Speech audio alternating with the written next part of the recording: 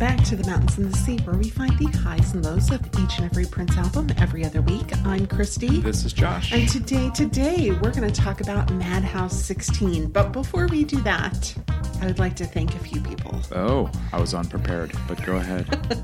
I know you were unprepared. I didn't tell you I was doing this. I'm not prepared to thank anyone.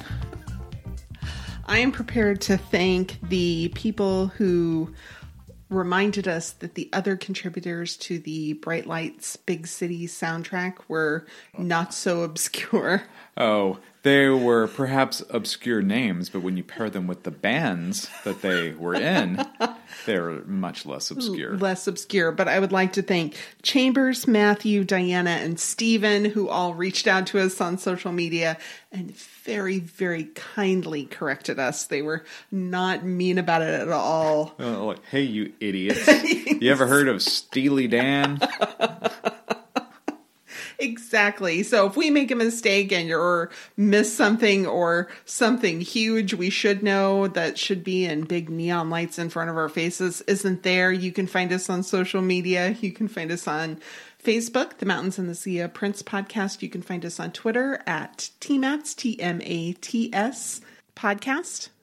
And you can send us an email, tmatspodcast@gmail.com. Just pick one. You don't have to do all three. You know, to let us know if we made a mistake. In my defense, in 1987, 88, I had just started preparing for this podcast. So if I wasn't listening to Steely Dan to the point where I could name all of the Dan's members, The Dan. I don't feel so badly. Granted, I never learned them, but I didn't know them then. I still don't know. That's right. That's fine. All right. So now that we've got that little bit of housekeeping out of the way, Madhouse 16. Madhouse 16. I'm a lot less nervous about it this time. Since we've covered an instrumental album in the past. That's right. Since we did Madhouse 8 and it went fairly well. I think so. For a couple of non-musicians and non-music scholars. Uh-huh. We did all right. Yeah. I'd rather be corrected on, you ever heard of Steely Dan than, hey, you don't know jack about jazz? Uh-huh, exactly. Yeah. Exactly. So we'll take our lumps where they come.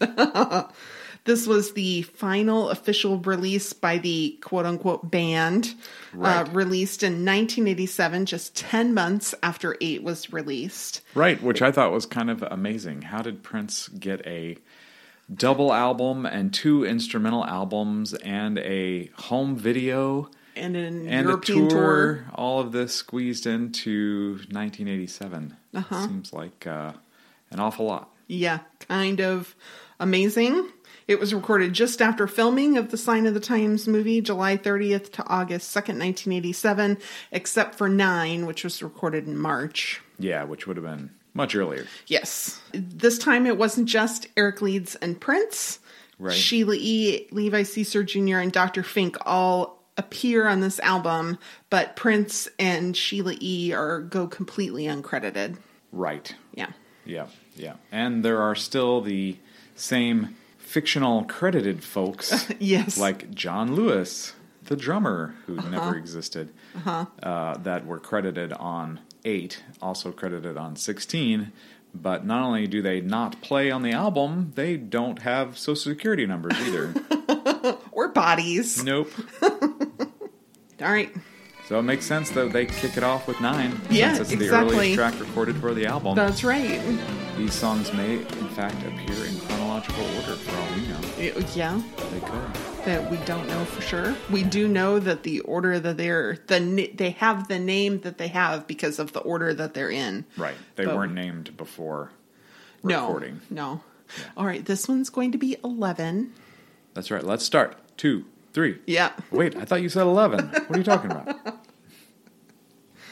This is different than another song called 9. That's right. That was recorded in October of 1986. Right. Which, to my knowledge, is not circulating. I did talk to a couple folks to say, hey, am I missing this? Do you have something named 9 that might be this song? And nothing definitive. Right. came about it. Instrumentals from around that time Yeah. that could possibly be Yeah. 9 recorded at the same time as the Madhouse 8 tracks, but nobody knows quite for sure. Correct. And this was interesting, the recording during the same set of sessions that produced Cindy C. and Dead on It from the Black Album, which I thought was kind of cool. Thank you, Prince Vault, as always. Digital Underground sampled this. Oh, I didn't know that. Yeah, and how timely with the passing of Shock G. I know. Oh. Their 1989 song, Hip Hop Doll. Pump it up, y'all. We're talking about a hip hop doll. Really? Where they sampled 9? Yes. All right, I'm going to have to go listen to that. Yep.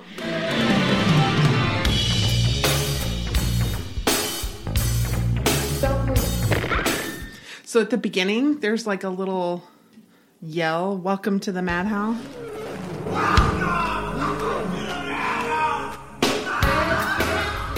Yeah, kind of manic, like it's a fun house, Yeah. like a possessed fun house. Right, like it's kind of a carnival. Yeah. And it reminded me a little like of the beginning of Bat Dance. Yes. Shut the fuck yes. up. Yes. Get the fuck up, Batman!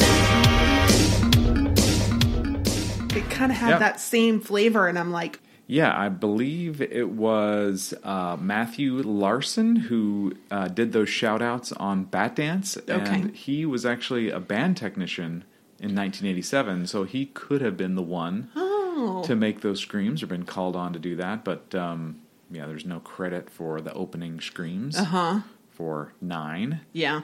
It also does have that Fairlight sample that we've mentioned a number of times. That's at the beginning of You Got the Look and Cocoa Boys. And, Yeah, that synth, the yeah, it's just kind of underground, underlayment. Yeah. Yeah. Yeah. It's like what you put under your floorboards so that the... It's a subflooring to 9. Oh, I was thinking like the stuff that goes between the subflooring and your flooring so that it's not so cold. So like here we have concrete foundations. Yeah. And then I you- thought the subfloor was next, and then the floor. Oh, well, I mean, you don't have to have a subfloor. Like if you have a pier and beam house, you have to have a subfloor Yeah. or else you'll fall to the ground. Yeah, it won't be a pleasant place to live. No. Right. You got to do a lot of big steps That's over right. the... And they all have to be consistent in length. Right. It's a shame if you have short people come to your house. Yeah. Sorry. Okay. Back to the song. So we've got Eric Leeds on sax, Prince, everything else except for Dr. Fink, who was credited for keyboards but does not appear. That's right. And also Levi Caesar Jr., credited for bass guitar, does not appear. John Lewis, nobody. Yeah. It's a little echoey, and there's this like light audience noise, and Yeah. it gives us this real live, fun feel with.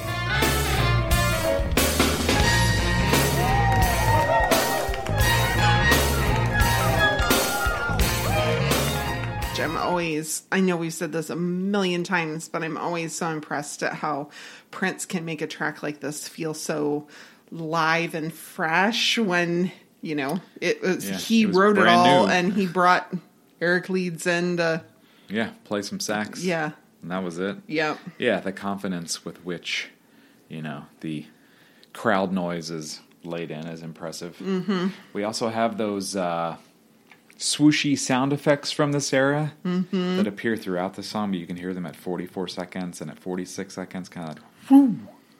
Yes. I can't do it right. Yeah. Because I'm not a You're not sample a machine. You're not a synthesizer.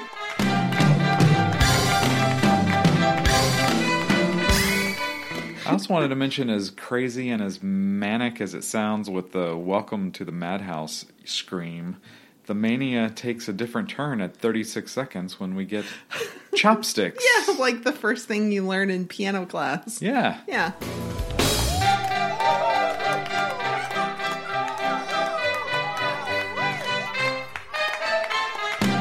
Not the first thing Prince learned, though, on piano. Oh, no. If you listen to him. That would be, speaking of Bat Dance, the Batman theme.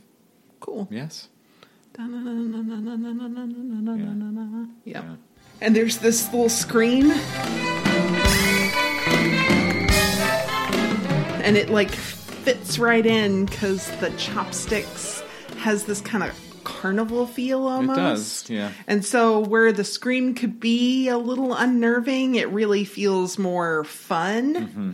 Yeah, like, it's all very playful. Yeah, like somebody's just screaming on a roller coaster nearby. No, or, you're not supposed to do that anymore. Well, scream inside your heart. I guess it was safe to do that in 87. Yeah, maybe in 2027 it'll be safe to do it again. Maybe so. We'll see. So it's this really like messy sort of jazz feel that goes really quickly from one style to the next, Yeah. but it doesn't feel so self-indulgent. I think that's one of the things that I have a hard time with jazz is that it feels really self-indulgent. It feels like we follow our hearts for Well, our art.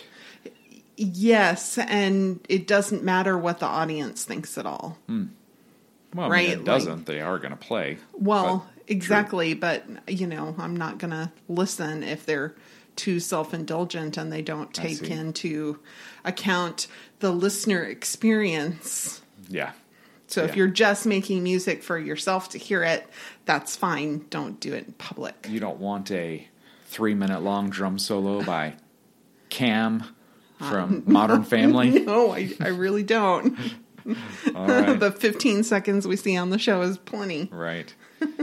We get another sample of the Frank Zappa's Bizarre from Our Bizarre Relationship, found from the album Uncle Meat at the 58-second point. Boy, there's a lot of that going on. Sixth End of the World mix contained this sample, and we covered this previously with Christopher Tracy's Parade, Bob George, All My Dreams, and Love Sexy all contain that sample. Mm-hmm. Prince loved that sample. He sure did. Then we get the Sound of Music for just a moment. That's right. The hills are alive with the sound of...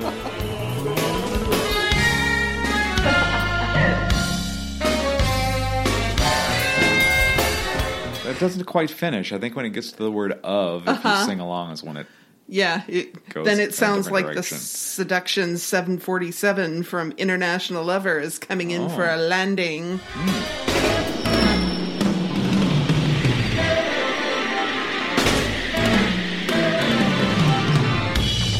You get kind of this plain landing sound. I'm like... Very nice. It's quite nice. Very nice. I thought at a minute and 26 seconds, it takes a different direction altogether with kind of some swagger and the same machine gun sound effect that we found in Bob George.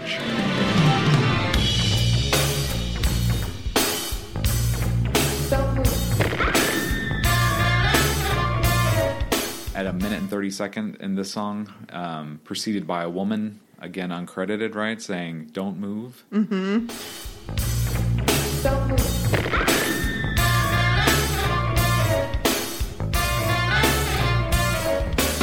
Sounds like a funky elephant makes its way through the wilderness. Kind of tough to stop. That's how I think of this part with the doodle-doo, doodle-doo. I'm like, get out of the way. Yeah, and then we get some funny, messy piano. Yeah, like from a minute 37 seconds to a minute 58 seconds, kind of a piano solo takes us to the end of the song. A scant 2 minutes and 9 seconds. Yeah, it's the shortest track on the album, and I thought of it more like an intro than a fully fleshed out song. It's enjoyable and fun, comparable to, I think of it like Artificial Age's opening track, Artificial Cage. It's a song, but it's broken up into a bunch of very identifiable and short segments, and it just kind of is there to get you into the album. Mm-hmm. I'm going to pour you into 10 now. Very fun. Then we have 10, the first single. Mm-hmm. On the album, it's TEN. Right. And on the single, it's 10. Which was also true on the first album. Mm-hmm. They released 6 as a single. It was the number 6, but the album version is spelled out. Yes. And the name of the albums are numerals. Yes.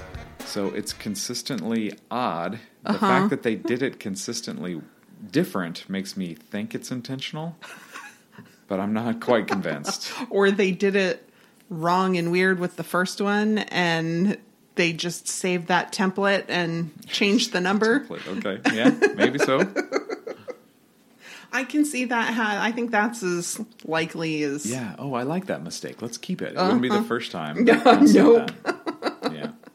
It did reach number 66 on the R&B chart. That's amazing to me. Yes, still, that me these too. instrumentals got up there in this day and age, because I don't know where you would hear it on the radio. I don't know. I have no idea. Yeah. We covered the sex of it in our last episode as part of some outtakes that we talked about that didn't make it onto Sign of the Times Super Deluxe Edition. And this song, 10, was recorded the day after they recorded the sex of it, which I thought was cool. Yes. 2 was on the 12-inch version of this single. Oh, I didn't realize that. Yeah. And there was an edit that was just shorter. Yeah. That was the Perfect 10 7-inch version. Right. Yeah. Cool name. Yeah. The Perfect 10. Mm-hmm. Yeah, this is the one where we get Sheila E. on drums and Levi Ceaser Jr. on bass. Eric leads on sax and Prince everything else. Yes. Uncredited. Yes, but they are all credited as co-writers on Prince Vault, so Okay. they all Great. had some input. Yeah. We get the melody to start.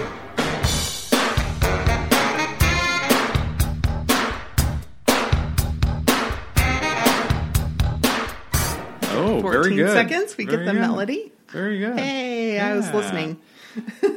You were listening. I have always sung along to this song since I was a teenager and first heard it, and the way I sing it is, "Welcome to the Madhouse. Doodle-doo. Welcome to the Madhouse. Doodle-doo."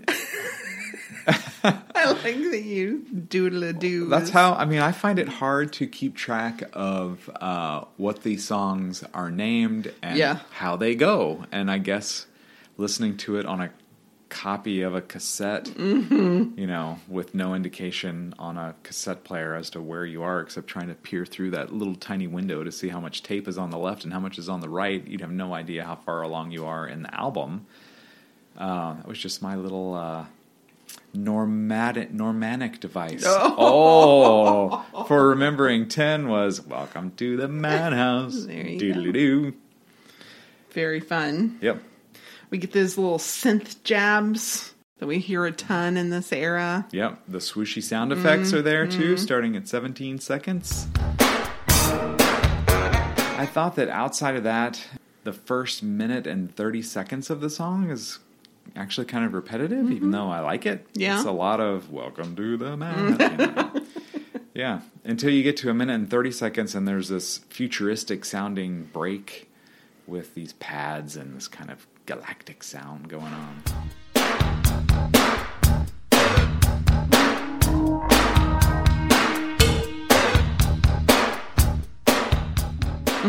Yeah, they're kind of drawn out and kind of interesting. Yeah, it's fun to listen to with headphones on for sure. There's these little synths that I said they sounded like a frog to me. Oh, They're froggy like synths. they almost sound like a sample of a part of a word that's distorted. Okay. I sped it up and slowed it down and tried I know what you're altering talking the distortions. Yeah. And I couldn't hear even part of a word. Yeah. But Yep. it was fun. And I know thought what you're of talking frogs. about. Yes, frogs. Go Bullfrogs. At 2 minutes and 21 seconds, we get the first real sax solo on the album.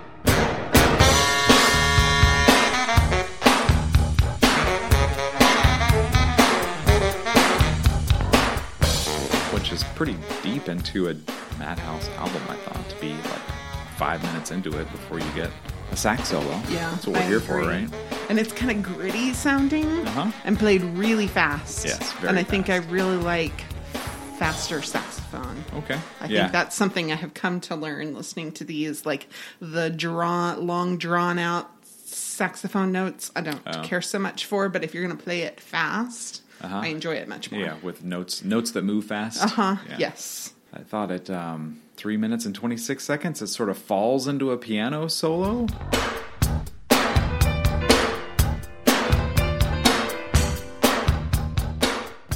They that continues at like 4 minutes and 13 seconds also. Yeah, it was kind of awkward and interesting. It sounds out of place, but in a really interesting, effective way. I think you just defined jazz again. Yes. To a degree. And there's this little note that's sung, kind of a owl. Okay. That like at 4.5 minutes. Oh. Just, I thought it was kind of interesting because Cool. we don't get a lot of vocalizations. I No. mean, some. Yeah. Well, I look forward to hearing the sample you pull of that. I'll have to go back and listen again. And then there was a video. That's right. A video for 10. A promotional video, though you and I were talking about it like... I'm like, what, are there any videos that are made to, like, decrease sales of albums? I read that. I'm like, what, a promotional video? What? Of course it's promotional. They're all promotional. Right. Yes, but it wasn't, like, officially released to MTV or whatever. Okay. Yeah. Yeah. Yeah. It's like a poorly attended play of a bank robbery. Yeah, you're right. It's a small stage. Uh-huh. We could find nothing about where it was shot. I wondered if it was at the Minnesota Dinner Theater, which we know is nearby, which is where the backdrop for the Sign of the Times album cover came from, and the inspiration for the stage design came from. But I could find no indication of that at all. Mm-hmm. We have Manisha Leitner in her yellow dress with her red accessories. Yeah, just like the album. Yeah, you're talking about the model from the album cover. Yes, and then you recognize the dancers. Well, I think one of them is Damon Dixon, Okay. who was in Prince's Circle at this time and ended up being, one of the 3 Game Boys with Tony M and Kirk J for the Diamonds and Pearls tour. Yeah, I got a screenshot of him and sent it to Chambers Stevens, who you thanked at the beginning of the show, and I was like, "You think that's Damon?" And his response was, "Not as helpful as usual." "It could very well be," he said. Okay. All right. You thought it could be. That's why you sent him the picture. Yeah, I already know that it could be. Come on, man. Oh, that's funny. I was trying to figure out were the band members in the vault? Are they what they were trying to withdraw? Was the band members? I don't know. The green screen with the jail bars and the camera would move, and so the bars stay in one place, and everything behind the bars is moving left and right. It's just like, it's very, very low budget. Let's say that. Yeah, and then the cop uses Manisha as human shield. Yep. I'm like, there's a lot of things the police shouldn't do that they do anyway, but I'm pretty sure using even a perpetrator as a human shield is a big no-no. Yeah, that's probably not part of training. No. And they give up to this really inept cop pretty easily. Yeah. And it ends like a minute or so before the end of the song. Right. It's just it's goofy. I mean, I say it's low budget, which of course it is, but it's silly fun. That's fine. Yeah. Exactly. Yeah, the fact that they made a video at all is kind of amazing. Shocking. Yeah. Yeah. Mm-hmm. Then we have 11. Recorded the same day as 10. As I said, the day after the sex of it. Thank you, Prince Vault. Mm-hmm. We've got a Godfather movie sample at the beginning of this. And then they tried to take advantage of her. Which is a theme that came back throughout this almost is like an instrumental Godfather album to a degree. It's got a very, and especially the way everybody is dressed in the videos as well, there's a very light gangsta. Yeah. Very, what do they call wise guys sort of feel. No. Yeah. Very like mafia, but in a more lighthearted way than the actual a less harmful mafia. way. Yeah, yes. I didn't realize it was Susanna Melvin who was saying the phrase "Baby Doll House." Baby Doll House. Throughout the song, when there was a song that's still unreleased called "Baby Doll House," which is where that came from. Yeah. Also not in circulation, to my knowledge. Right. Prince may have played this live in 2003 at B.B. King's Blues Club in Los didn't know Angeles. That. Wow. All right. That's some deep cut knowledge. Mm-hmm. We do have Sheila E. on drums and Levi Caesar Jr. on bass, in addition to Eric Leeds and Prince on this song. Mm-hmm. What do you think he says at the beginning, the sample? I have seen The Godfather once in my life, maybe. I don't want to be all Steely Dan about it. I have seen it. Well, I think I've seen The Godfather 1 and 2. Never saw 3. But, so I don't remember where this is in the film. But it's kind of muffled also. Mm-hmm. So my interpretation of it is, and then they tried to take a demand to her. And then they tried to take advantage of her. No, I don't know. That's what I heard. I didn't worry about what they were saying, really. Oh, I was so worried about it. Really? I didn't concern myself at all. I just took it as like an instrument. Like, this kind of gives you a vibe, and I don't... What they're actually saying is maybe irrelevant to you? Not that overall important. Wow. I bet Salvatore Corsito is upset. Or Americo Bonsera, the character. My words aren't important to you. I'm going to make you an offer you can't refuse. This one feels more experimental to me than jazz. It's a really like a funky turn on artsy instrumental music. Fair enough. That's how I felt about it. I mean, and I thought for Levi Caesar Jr. getting credited for bass guitar and actually playing it, it's hard to hear bass guitar in this. It sounds more like a repeating synth line that serves as a bass to me. Like if you listen to it at 8 seconds and 9 seconds, there's something else that to me sounds more like that it's, masquerading around as a bass guitar than Levi. I heard the bass more like at 3 minutes and 49 seconds is when I could really hear it well. Yeah, there's a breakdown there where you can hear it. True. That's very true.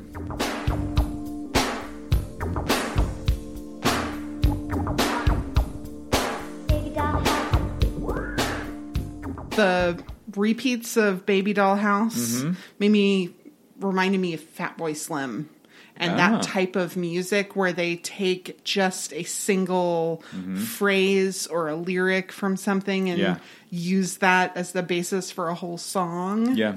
What this song taught me was that Baby Doll House is way less annoying of a repeated phrase in a Madhouse song than Home was on Madhouse 8, which drove me crazy after I started listening to it because it went on for so long too. Yep. Yeah. Yeah, what you just described matches another note I had on this, that it's kind of a bit of an experimental soundscape to me. Yeah, and it's complicated and messy, but in a unusual way that's not displeasing. It's not upsetting in any way. It sounds like the kind of review that Joey Tribbiani would read and be thrilled with. They said I'm not displeasing.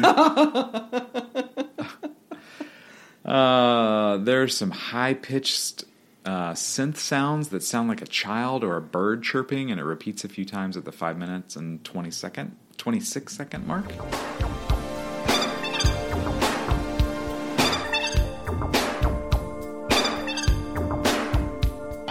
That I wanted to note before we move on. And I always thought that the other Godfather sample that says, and then? And then? At the very, I thought that, and then, it's like a cut of the sample at the beginning of this song, which you don't care about because you weren't listening. But it says something like, and then they tried to take a demand to her. I thought that 12, the next track, started with, and then? Like they cut it even shorter, but it's actually part of the end of 11. Yeah. Not with 12. Just as a note. Yeah. Then we have 12. And then? And then 12. And then? I think you'll be impressed if you go back and listen to that and you'll hear. And then? Okay. Like it's leading you along. Like I feel like all these Godfather characters are holding my hand and trying not to displease me as they walk me through the experimental soundscapes of They're inviting Madhouse you to 16. That's right. They're inviting you to listen or else. Yes, that's right. Or else you might find a horse head in your bed. 12. Yes. 5 minutes and 18 seconds. It was included in Jack You Off on the Love Sexy live Yes. home video. Yes, and actually, when we covered Love Sexy, which was the very first album and era that we covered on this podcast, we listened and watched the Live Sexy Laserdisc on YouTube, not on Laserdisc. And of course, I had heard this and sung along with it forever and had never made the connection between 12 and what they play on Jack You Off. Shame on me. That's all right. Yeah. And then it was also in the concert video that we got with Sign of the Times Super Deluxe. Right. It like it's named and everything. Yeah. Yeah. Yeah. Super fun. I thought this is some swing fun with sax playing underneath and dancing a bit off keyboard hits from 17 seconds to 26 seconds. There's like keys that play and then a sax that plays.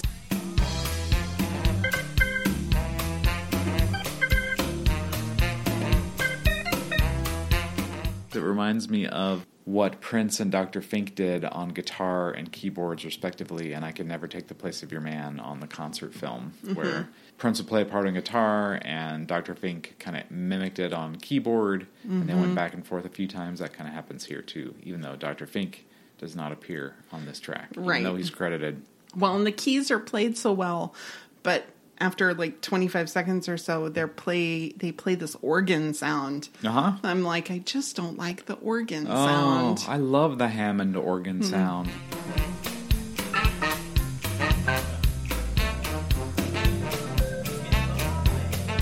Like the one like that, what about the one Prince played at the beginning of Hot Thing with the light that was attached to it? You didn't like that either? Oh, that's one of my Reminds me favorites. soap operas. I don't like it. Reminds me of Dracula, Okay. the funkiest villain around. You said this sounded like swing. I thought it sounded like big band too. That was kind of the whole feeling I got. Yeah. So I'm like, again, kind of not jazz. Yeah. Yeah, I wondered if you would like this for that reason, because it sounds big band, even though there's only two musicians present. But there are also conversations going on in the background throughout this that are generally impossible to make out, but it sounds like there's a small audience listening and clapping, and the clapping starts at 56 seconds, and it's on the upstroke. It's not on a beat. It's on what Prince loved to call and point out and try to teach everyone, the upstroke.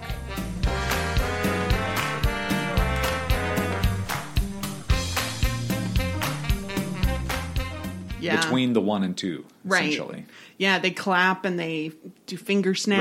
Right, and a little woo. Uh-huh. It's real fun. But you do get one spot where you can clearly make out someone talking. Oh, okay. And it's Prince Uh-huh. at 2 minutes and 16 seconds. And he says, turn the house lights on. I did not hear that. Well, I look forward to listening to this podcast and having my eyes opened. There you go. So you're pretty certain it's him. Mm-hmm. Wow, that's cool. Yeah, Never I thought it heard was that really before. cool. I listened to this song probably a lot. Uh-huh. In prep for this, too, trying to pick out things, and totally missed it. I thought the saxophone really takes on the lead singer role in this one, especially around the minute and 25-second mark.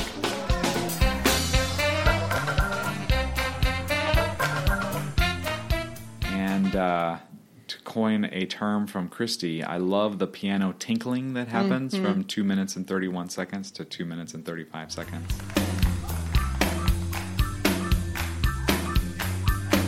And just to continue that big band feel, it to me sounded like the crowd could be doing the Charleston dance in the 1920s from 3 minutes and 25 seconds to 3 minutes and 37 seconds. It's just very playful interplay between instruments.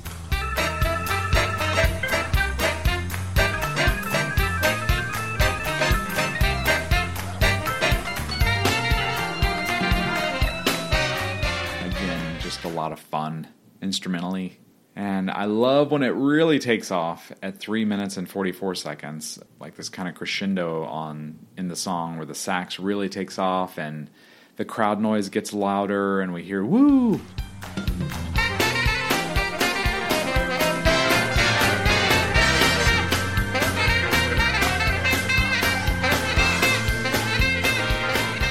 And then play. They're saying play at about the 4 minute and 24 second mark.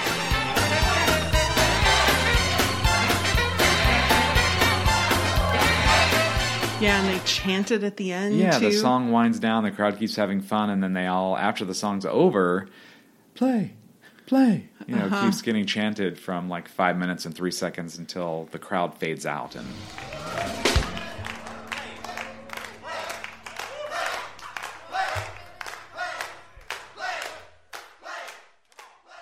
I think it's probably the first time we've heard Madhouse in the studio get applause. Yeah.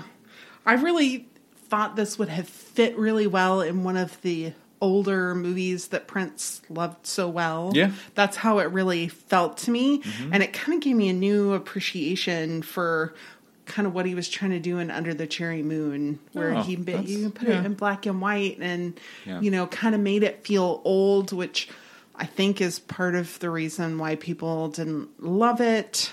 Well, I think the campiness of it, too, is Yeah. purposefully campy. Yes. And, you know, people were hoping for Purple Rain, too, of course. And he was trying to do the exact opposite of that. And there was very little warning. Yeah. And I think the first single off Parade, being Kiss, was not misleading, because I think it fits beautifully on the album, but that's not what the album sounds like, and it's not an indication of what the movie was going to be like either, which is a funky, stripped-down thing. It was a trip back to the talkies. Yeah. You know? Well, and it just kind of made me realize, and 12 kind of fit this, like he's taking the opportunity to step into this old, glamorous Hollywood world for a moment, and he did that in 12, and he did that in Under the Cherry Moon, and just how enjoyable it was. I agree. I thought this was a great track. I had forgotten how much I liked it, and every time I listened to it, and I love 13, but I kept hitting the back button so I could hear 12 again. So speaking of 13, written entirely by Prince, another single. This one was backed with 4 from the first album. Yep. Strange marketing, man. Yeah. Well, I mean, I kind of get it. I get it, with too. the albums being, 10 months apart, and, album 2 trying to lift up album 1. Yep. All right. We've got another line of sampled dialogue at the beginning of this. I didn't realize it was James Caan. James Caan? Caan. Yeah. From The Godfather again. As Sonny Corleone. Yes. Yes. Did you try to understand what he says at the beginning of this track? Would you like my interpretation? Yes, I absolutely would, because I did not write it down or try to decipher it. All right. I think, and again, this is from me seeing The Godfather once in my life. Bada bing, you blow their brains all over your nice Ivy League suit. Bada bing, you blow their brains all over your nice Ivy League suit. That's what I heard. That sounds right to me. I went looking to see if I could find the dialogue and couldn't really find it. So that's what I've been saying all my life. So that is what we're saying here. Welcome to the Madhouse. I found it fun to hear the same slowed down thunder-like sound effect that we pointed out in Baby Go-Go throughout this song, but you can hear it at 14 seconds and at 25 seconds. And the machine gun sound effect is throughout this thing. You can hear it at 36 seconds. Then a minute and 36 seconds. So all these fun callbacks to samples and noises that we've heard in other tracks. It amazes me that by this time there were still like music critics and reviewers saying, I think that Prince might have had something to do with these Madhouse albums. And like the clues are everywhere if you really listen to them. Yeah. I thought the sax really shines in this song. And there's a lot of like sound effects and other stuff going on, which could feel cluttered, but it doesn't.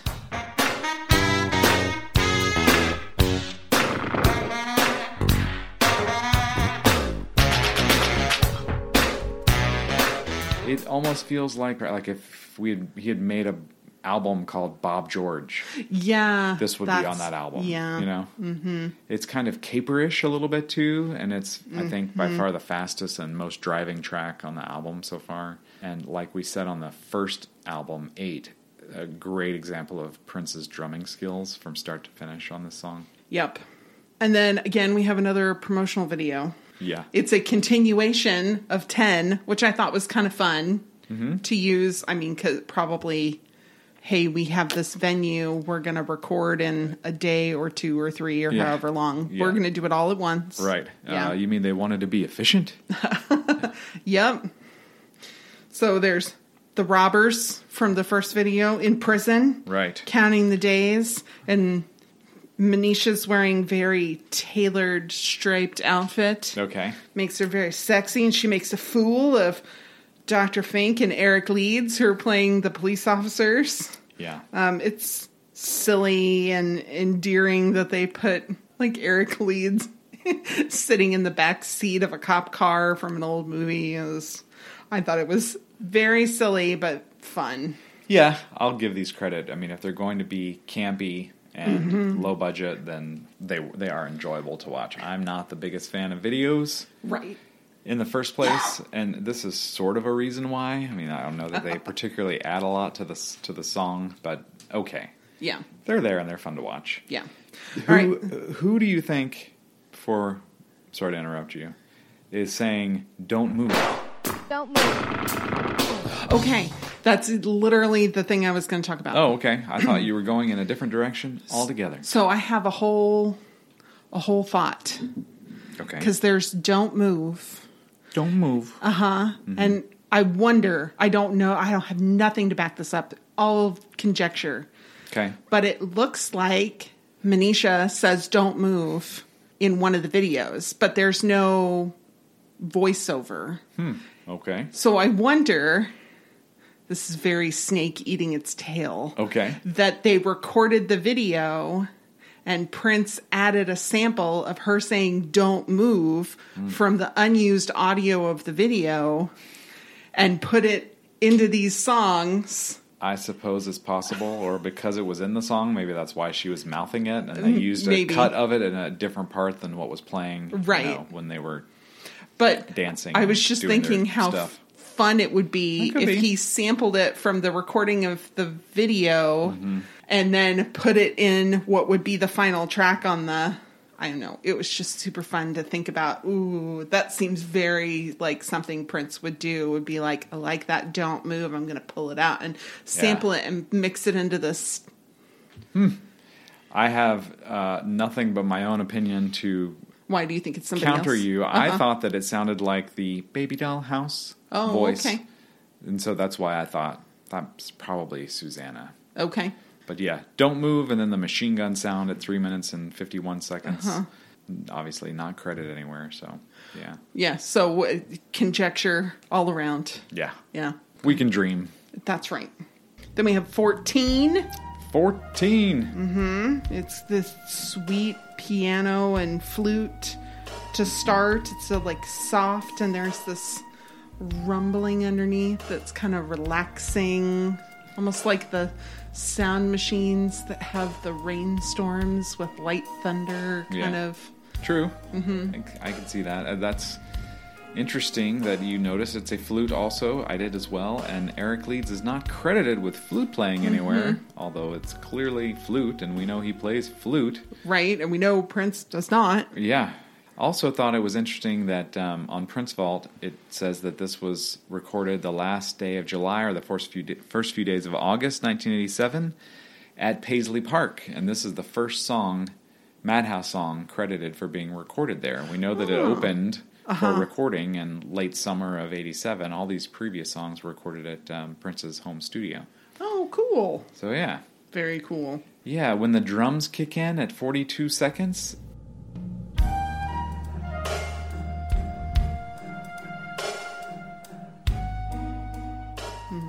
It made me look up to make sure I wasn't a musical moron. I'm like, this song is a waltz, isn't it? And so I looked it up. The more I compare 14 with what Google showed me was a typical waltz and what waltz music sounds like and how it works, which is like bum bum bum bum bum. The more I feel like this is indeed a waltz of sorts. 14 is a waltz. It's danceable, but in a very structured manner. I'm sure you will find it, but there are some really excellent videos from what have to be the mid, maybe early 80s of this guy and a woman teaching you how to waltz. And it is the cheesiest, most fun thing to watch. I can't believe that I've not seen it before and people haven't shared it because it's adorably dorky. Okay. Yeah. Great. It's adorkable. Adorkable. 2 minutes and 3 seconds. There's a bit of a pause in the music and you get a short taste of the bass guitar in the song that's being played on its own there, which is kind of rare in a Madhouse song to hear bass. Which is credited to Levi Caesar Jr., but he is not on the song, so we know that is Prince playing bass. Right. I thought it was really like sweet and unexpected. Just like oh, hey. Yeah, there it is. Hey, there's some guitar there. Yeah. Then there's some fun interplay between acoustic piano and sax from 3 minutes and 12 seconds.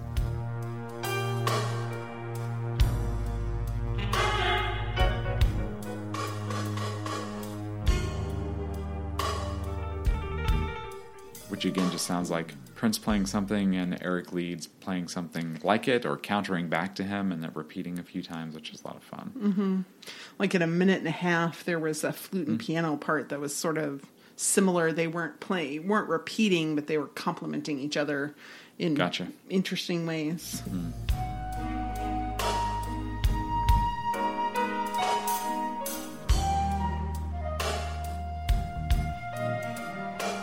So I'd say this is definitely the album's ballad. Sure. And it's not a short song at all at 5 minutes and 14 seconds, but it's not particularly surprising. It doesn't seem that long somehow. Mm-hmm. I would think that a slow song with no surprises would seem longer than it actually is. Right. C8 from Madhouse 8. Hums. But 14 has never been like that for me. I do wish that it had... I mean, it's a sweet song, and there's, I think, a spot for it on the album, of course, because it's there. But it doesn't... There's no jaw-dropping part of it for me, you know.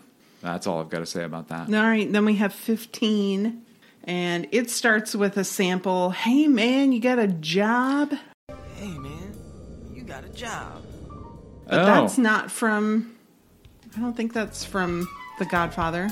I don't believe so either, and I don't think it's someone asking if you have a job for him. I thought that he was happy that someone else got a job. He's like, hey, man, you got a job.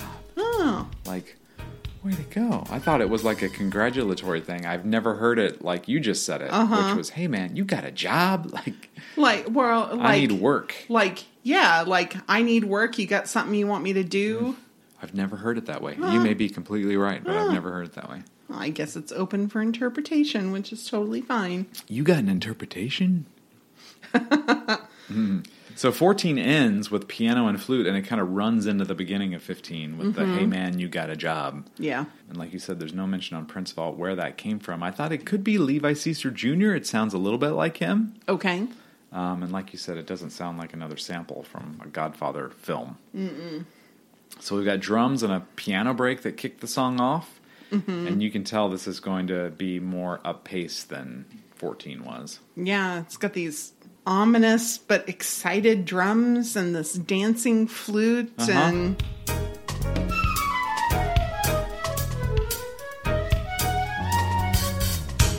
Yeah, you want to hear me sing along to this one? Sure. Bum, bum, ba-da-ba-dum, bum, bum, ba. Thank you very much. Yeah, that's how I remember 15. Then we have this unusual little thing that happens where the keys and the drums are doing the same thing. Which is a little weird. Yeah.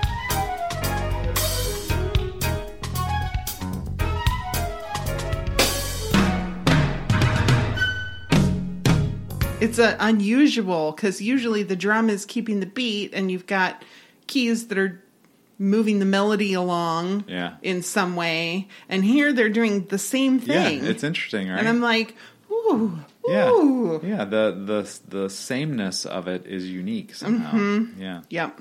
It gets a little tropical, too, at 2 minutes and 15 seconds. Mm-hmm. Transported to, I don't know, an island, and it smells like coconuts and sunscreen. Yeah, there's a xylophone that gives it that kind of feeling. Yep.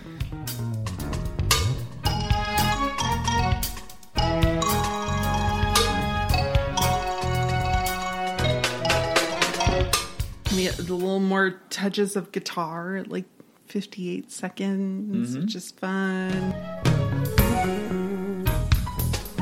See, that's what I mean. This has these little elements that are like, oh, that's got something going on. And 14 never really does that. Yeah.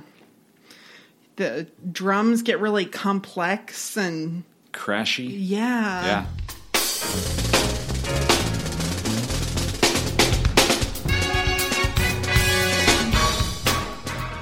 You're talking about towards the end of the song at the 3-minute mark? Yeah. Yeah, we've got crashing cymbals and sax, piano, bass all through till the end of the track. They just kind of like open up and like play something loud. Right. And it almost gets repetitive, but when that sax comes in and all that stuff changes, it's just the timing's just right. Yeah, like I you agree. almost feel like it's going to be too repetitive, and then they change it up and end it. Yep. That's great. I totally agree. Yeah. Loved it. Yep. 16. Yeah, last song on the album, not the last song we're going to talk about because Correct. there's other stuff, but Yeah. 16. Yep. More sampled Godfather dialogue. Indeed. Did you write down what he said this time? I do, but I've got question marks on both sides of it, and it's just because I have put words to it that make the same sounds as the sounds this guy is making. Okay. Right?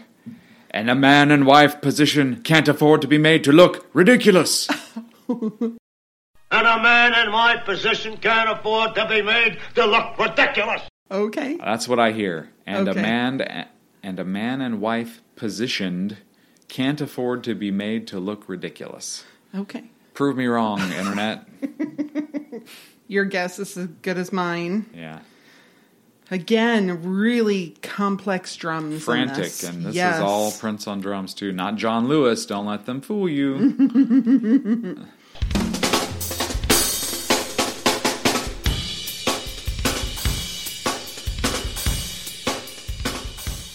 There's this urgency in this song. It's really conveyed really well with the interplay of various instruments from 30 to 45 seconds. It's just, urgency is palpable. It's so fun. I agree. Yeah, good call.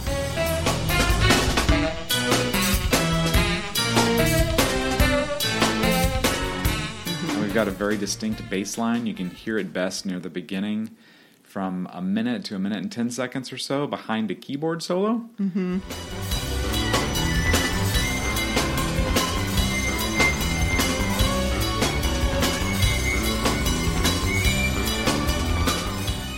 Again, like these definitive bass lines are somewhat new to Madhouse tracks. Mm-hmm. We mentioned big band feel before. I thought a minute and 38 seconds to a minute 50 seconds, we've got a big band feel during a sax solo that features only a hi-hat and the sax. So we've got this... It's like very... I don't know. Yeah, like Duke Ellington or, more modern, like Harry Connick Jr.'s band or Lyle Lovett's band or something like that is what I hear. Mm-hmm.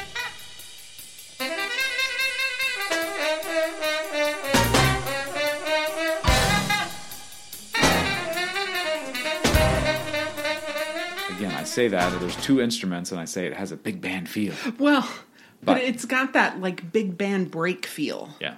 Like most of the big band is... Yeah, they're getting a drink of water. Right. And these guys are keeping things going along. You mentioned the bass guitar at 2 minutes and 3 seconds. Mm-hmm. The bass guitar plays scales. Oh, yeah. It's buried, but once you hear it, it's really fun to listen to. Yeah.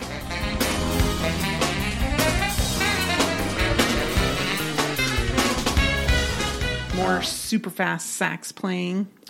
Much to your delight, I hope.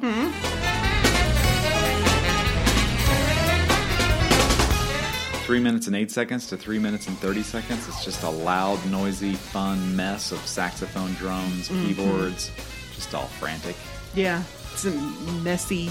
It is There's messy. some space sounds mixed in there. Yeah, there are. Yeah. And then they end the album with this man screaming. Now, we know Prince has used a baby crying at the end of a song before. Delirious. Yeah. But here, like you said, the end of a song features a man not just crying, but almost sounds like he's being tortured. Uh-huh.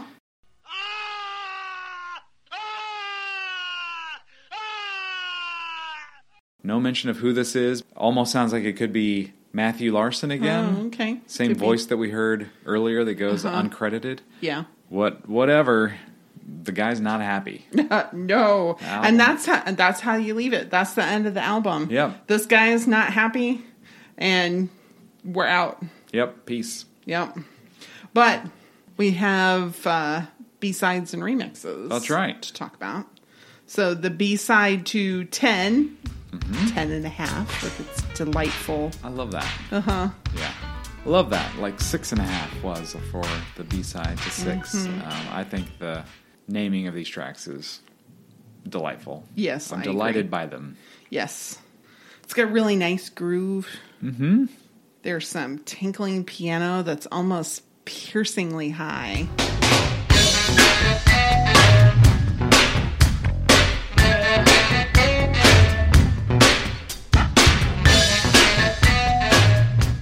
Oh, okay. Yeah.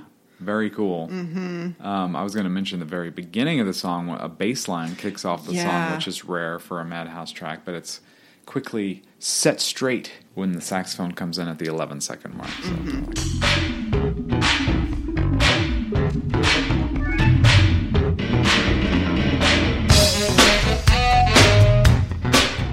So okay, back on track, Madhouse. So you mentioned on 15 there was sax and piano playing together, like the same notes together. That I noticed that happened here. I'd never heard that before listening very closely for this podcast. But from 43 seconds to 56 seconds, sax and piano are playing the same thing. Cool.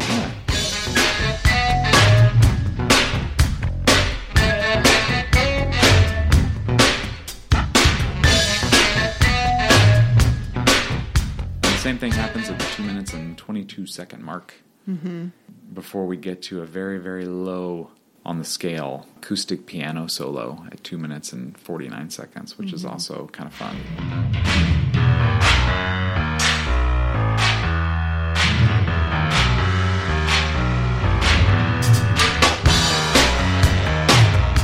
Yeah, there's these like underlying synthesizers. They're a little unnerving under that light piano.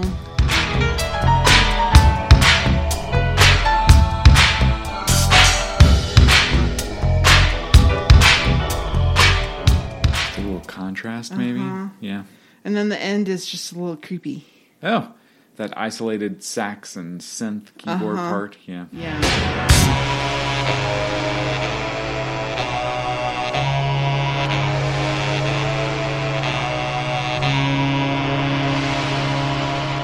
A little creepy, but interesting. Cool B-side Yeah. for a non-album track. Then we have 10, the perfect mix. Right. So 7 minutes and 23 seconds. It's essentially an extended version of 10, or Yes. the full version of 10, and what the version of 10 that's on the album is an edited version. Right. Would probably be my guess. But it starts with the same kick drum from the beginning of 10. It's no different. Same swoopy sound effects throughout, too. Mm-hmm.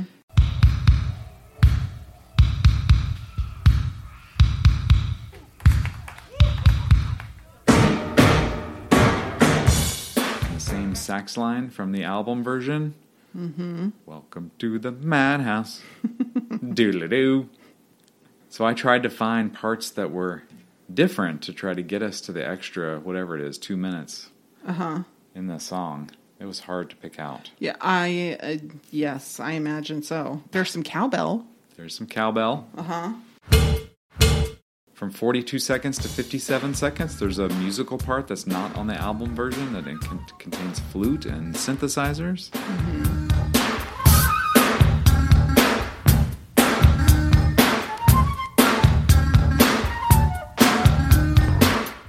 A minute and 46 seconds to 2 minutes and 2 seconds, there's a new synth solo that's not in the album version.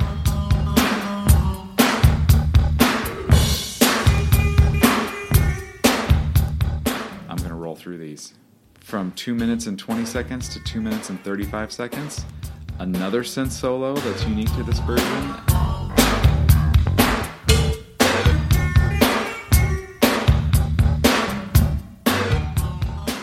is at 3 minutes and 47 seconds to 4 minutes.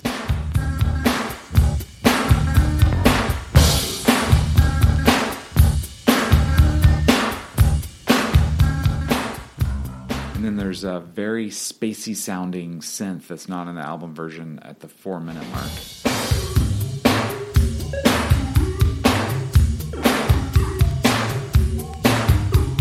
Yeah, and it gets all watery and weird. Yeah. Yeah, it was really interesting. Yeah, it's just stretching out a little bit, I think, which is fine. I thought the piano solo from the original song repeats like 2 to 3 times in this version. It's like exactly the same, like it's just replayed in the song. Yeah. And there's a flute-filled interlude at 6 minutes and 13 seconds. Yeah, it's real airy flute. Yeah.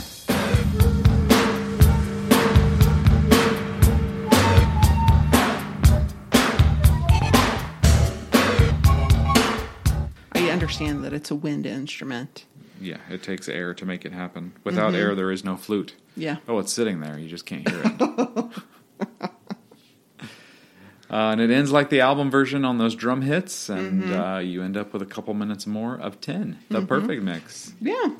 Then we have 13 Paisley Park mix. Did not realize that this remix was credited to Susan Rogers. Oh, I didn't either. That was interesting. I know she didn't do it on her own because there are some new instrumental parts and Prince chant, Yeah. which is awesome. The only time that the vocals are not sampled. Right.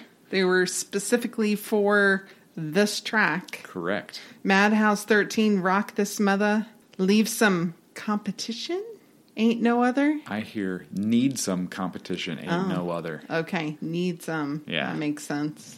Madhouse 13, rock this mother. Need some competition, ain't no other.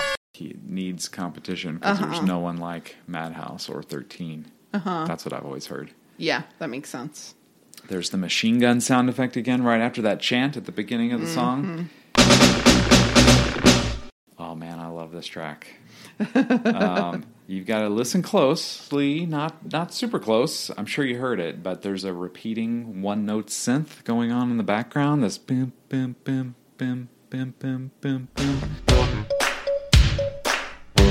That was a precursor to the very same one-note synth going on through the extended portions of I Wish You Heaven. Oh. It is basically the same cadence. You can hear it in this song, 13, Paisley Park Mix, at 1 minute and 25 seconds for a short bit where it's kind of isolated. And then later at the end of the song, it's 7 minutes and 39 seconds. It's real easy to hear. Go back and listen to I Wish You Heaven, parts 1, 2, and 3, from 2 minutes and 44 seconds to 2 minutes and 53 seconds.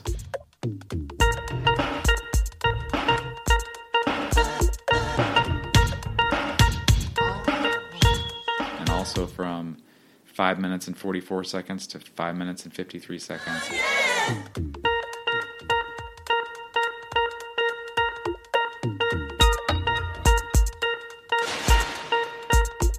The idea of this one-note synth and how it's played is completely lifted from 13 and I Wish You Heaven. Super cool. Yeah. There's a sample of a sound that's magic. It sounds like the sample you would use if you did a magic trick, and almost like ta-da, but it's more like not ta-da, it's a flourish. Where do you hear that? At 1 minute and 5 seconds. And 4 minutes and 47 seconds. Oh, okay. It was fun. It sounded like, here's the magic trick. It's the reveal sound. I did not pick up on that. It was very fun. I picked up on a new horn part from 51 seconds to 1 minute and 3 seconds.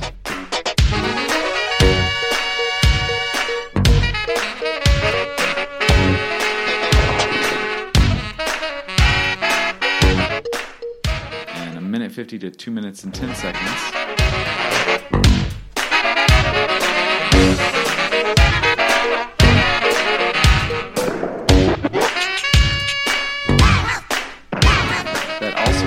includes another little touch of Love Sexy when it sounds like there's Prince vocal sampling at a minute 58 seconds.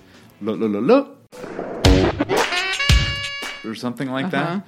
If you compare that little sample to the vocal sampling in Love Sexy from 3 minutes and 9 seconds to 3 minutes and 10 seconds, it's also very, very similar. So these eras are kind of melding together a little bit. We've got the Don't Move and Machine Guns at 3 minutes and 11 seconds. Don't move. That's when I came up with the whole idea that maybe he Used the unused audio from the video to put audio in the audio. Yeah. Yeah. If he did, that should have a magic sound effect with it. We get the more and complete Madhouse 13 chant following the latter Don't Move. Tell me what you got. Oh, this is what I hear. Madhouse 13, rock this mother. Need some competition, ain't no other. Callin' all no funky knucklehead brothers. Madhouse 13, rock this mother. That is exactly what I heard. Yo, yo. Madhouse 13, rock this mother. Need some competition, ain't no other. Calling all no funky knucklehead brothers. Madhouse 13, rock this mother.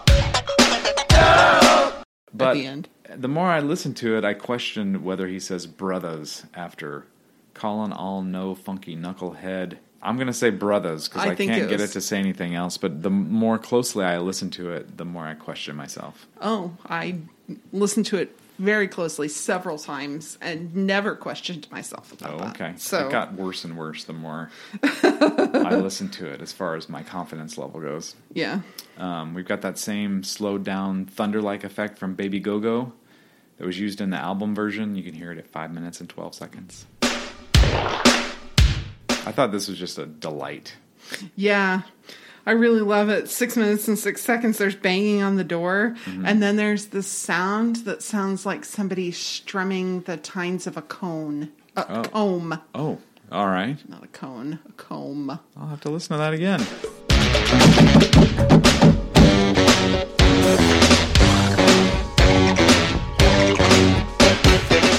I just remember doing that when I was a kid, or I'd take my fingernail and strum a comb to hear the Yeah, it kind of plays sound. high to low notes when you do that. Yep. Then we have the final song we're going to talk about today. Charmingly named 13 and a quarter. Yeah, I wonder what made them go quarter and not half. I don't know. To be different. I guess. It was the B-side to 13. Yes. Oh man, this song. It has lots of cowbell. Big, loud cowbell, like every second. Well, you probably ruined it for me because I didn't fixate on it, but now I probably will. That was literally, like, I almost couldn't hear anything else in the song. Oh, no. Because that's all I could hear. I was like, what? I like cowbell, but that's too much.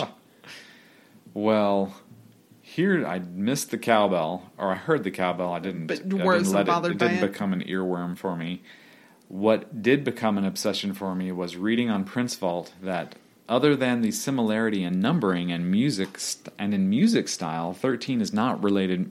13 and a quarter, is not related musically to the album track 13. Right. To which I say, not so fast, my friend. Okay. Because if you listen to this song at 35 seconds to 51 seconds,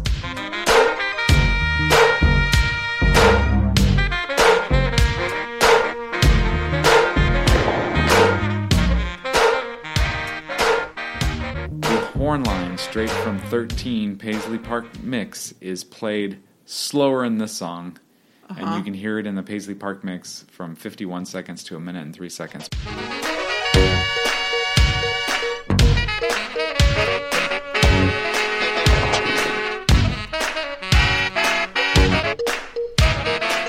It is the exact same horn line, just played slower. It's similar to me to how the horn line from Rock Hard in a Funky Place was played slower in the instrumental part of I Can Never Take the Place of Your Man in live shows during this era. But there is a lot of musical similarity between 13 and a quarter and at least 13, the Paisley Park mix, when you consider that horn part is common. And at 1 minute and 6 seconds, you get a little bit of Madhouse 13 Rock This Mother Yes. chant.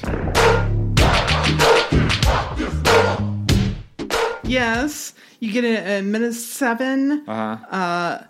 2 minutes and 50 seconds.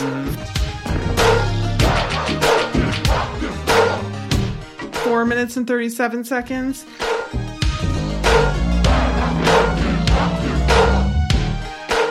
It's not completely devoid of It's 13ness. very similar to me. And you also get the oh chant from the Paisley Park mix at 4 minutes and 43 seconds. There's fun, really light keys at 1 minute and 37 seconds, but again, they're kind of drowned out by the cowbell for me. Jeez.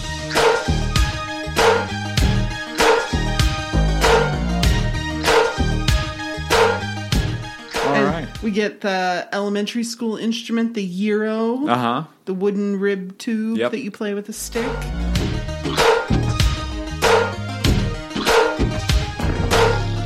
I thought that was really fun. Very cool. And interestingly, it fades out, which is a rarity among Madhouse tracks. It's good that it's rare in my mind, because this sound feels like a live-ish kind of thing. So to have a song come to a proper end is good in my book. Yes, agreed. I wonder if 13 1/4, because it's not that far removed from 13, where like 10 1/2 was a very different song from 10.